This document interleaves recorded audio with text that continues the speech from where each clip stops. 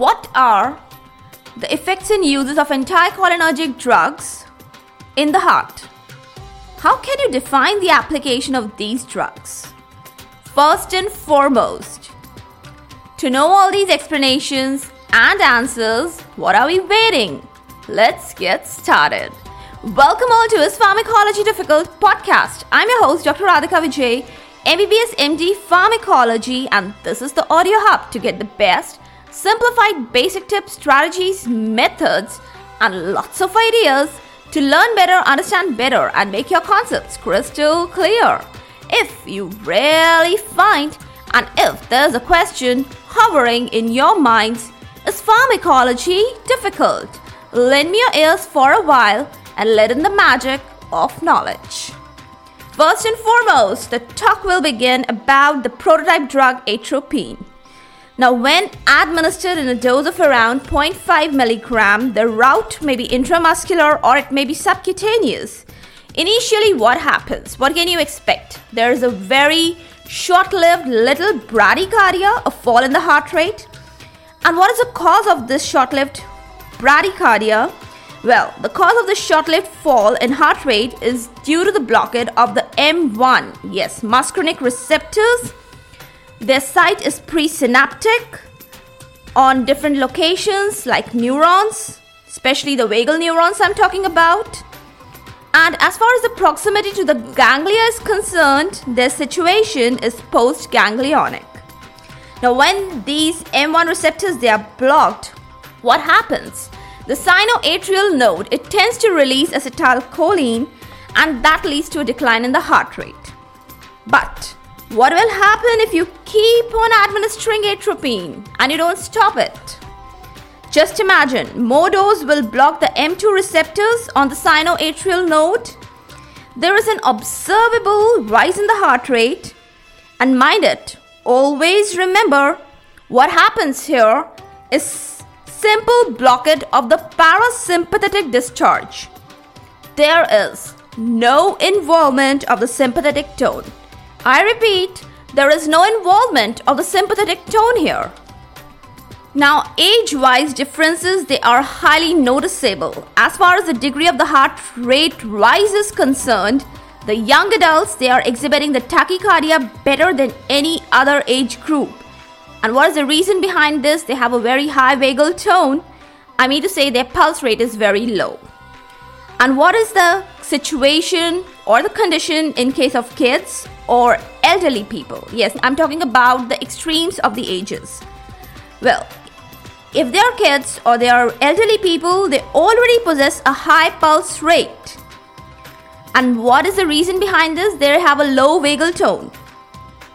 And then, if they already have a very high pulse rate, it's very hard to distinguish the actual and induced, better to say atropine-induced fast heart rate. You cannot demarcate whether it's the natural heart rate or it's atropine-induced heart rate. Hope you understood it. Now, atropine hardly affects the ventricles as they are not supervised by the parasympathetic tone. Atrioventricular conduction, it may be heightened. The refractory period of the atrioventricular, that is AV node, is reduced.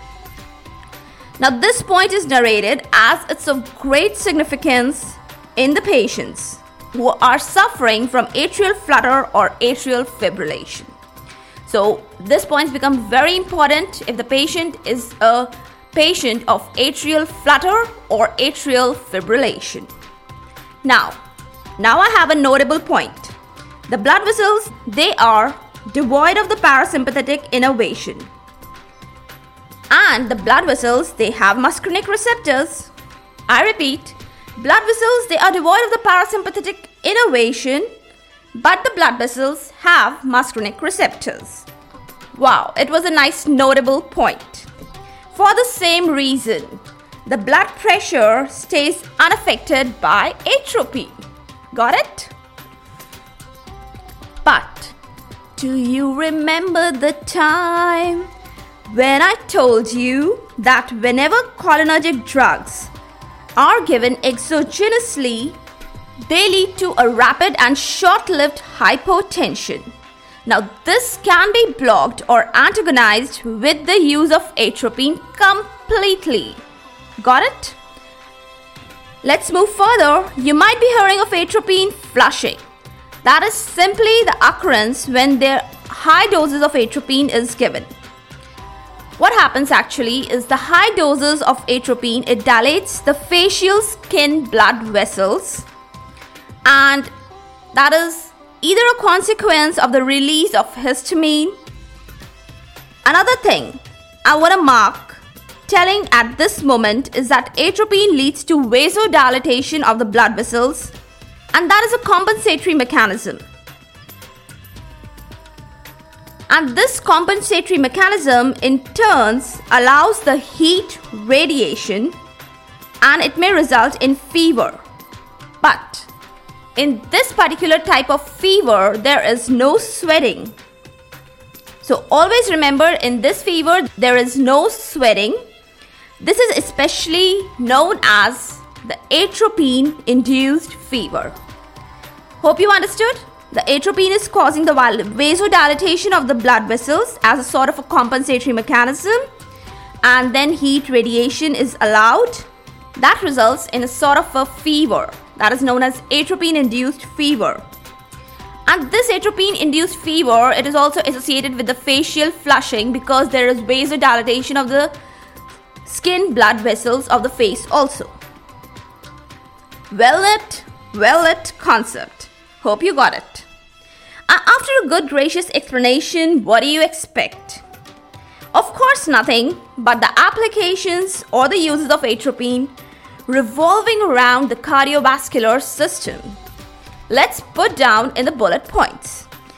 First, I want to make it very clear, it is not a detailed account, but it is still noteworthy.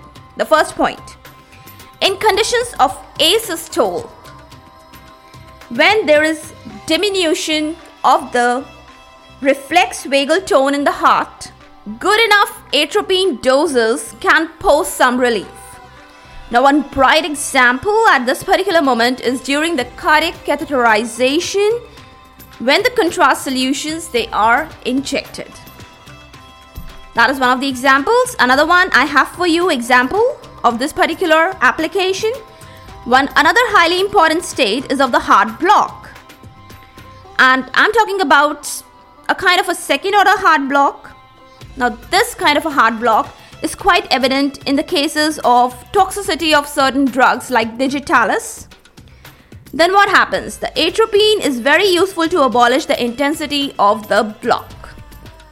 One more application we got, another one. Another example, in the conditions of myocardial infarction, there are concomitant states with the sinus bradycardia. Then how to use atropine or what is its application? Let's get to know. Parenteral or intravenous atropine infusion is very risky. Mind it, it's very risky, but it may be a good choice of treatment. Now is the time to give you some more chunks of knowledge regarding this point.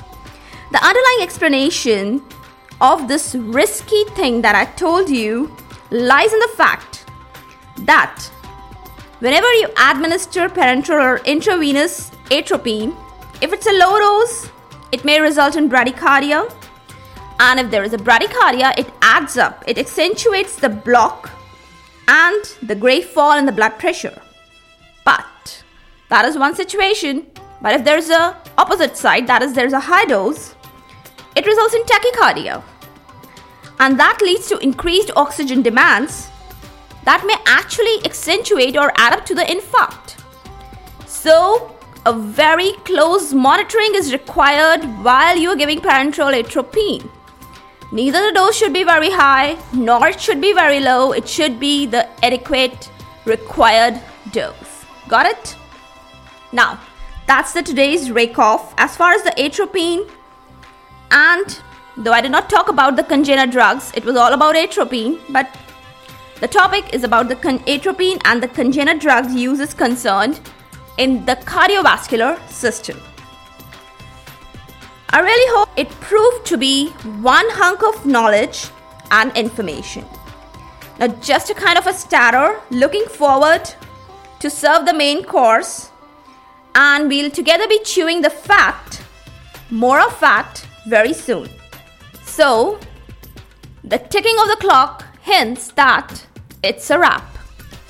For all the updates and latest episodes of my podcast, do visit www.ispharmacologydifficult.com, where you can also sign up for a free monthly e-newsletter of mine. It actually contains a lot of updates about medical sciences, drug information updates, and my podcast updates also. You can follow me on different social media handles like Twitter, Insta, Facebook, and LinkedIn. They all are with the same name as Pharmacology Difficult. If you're listening for the first time, do subscribe and follow whatever platform you are consuming this episode. Stay tuned.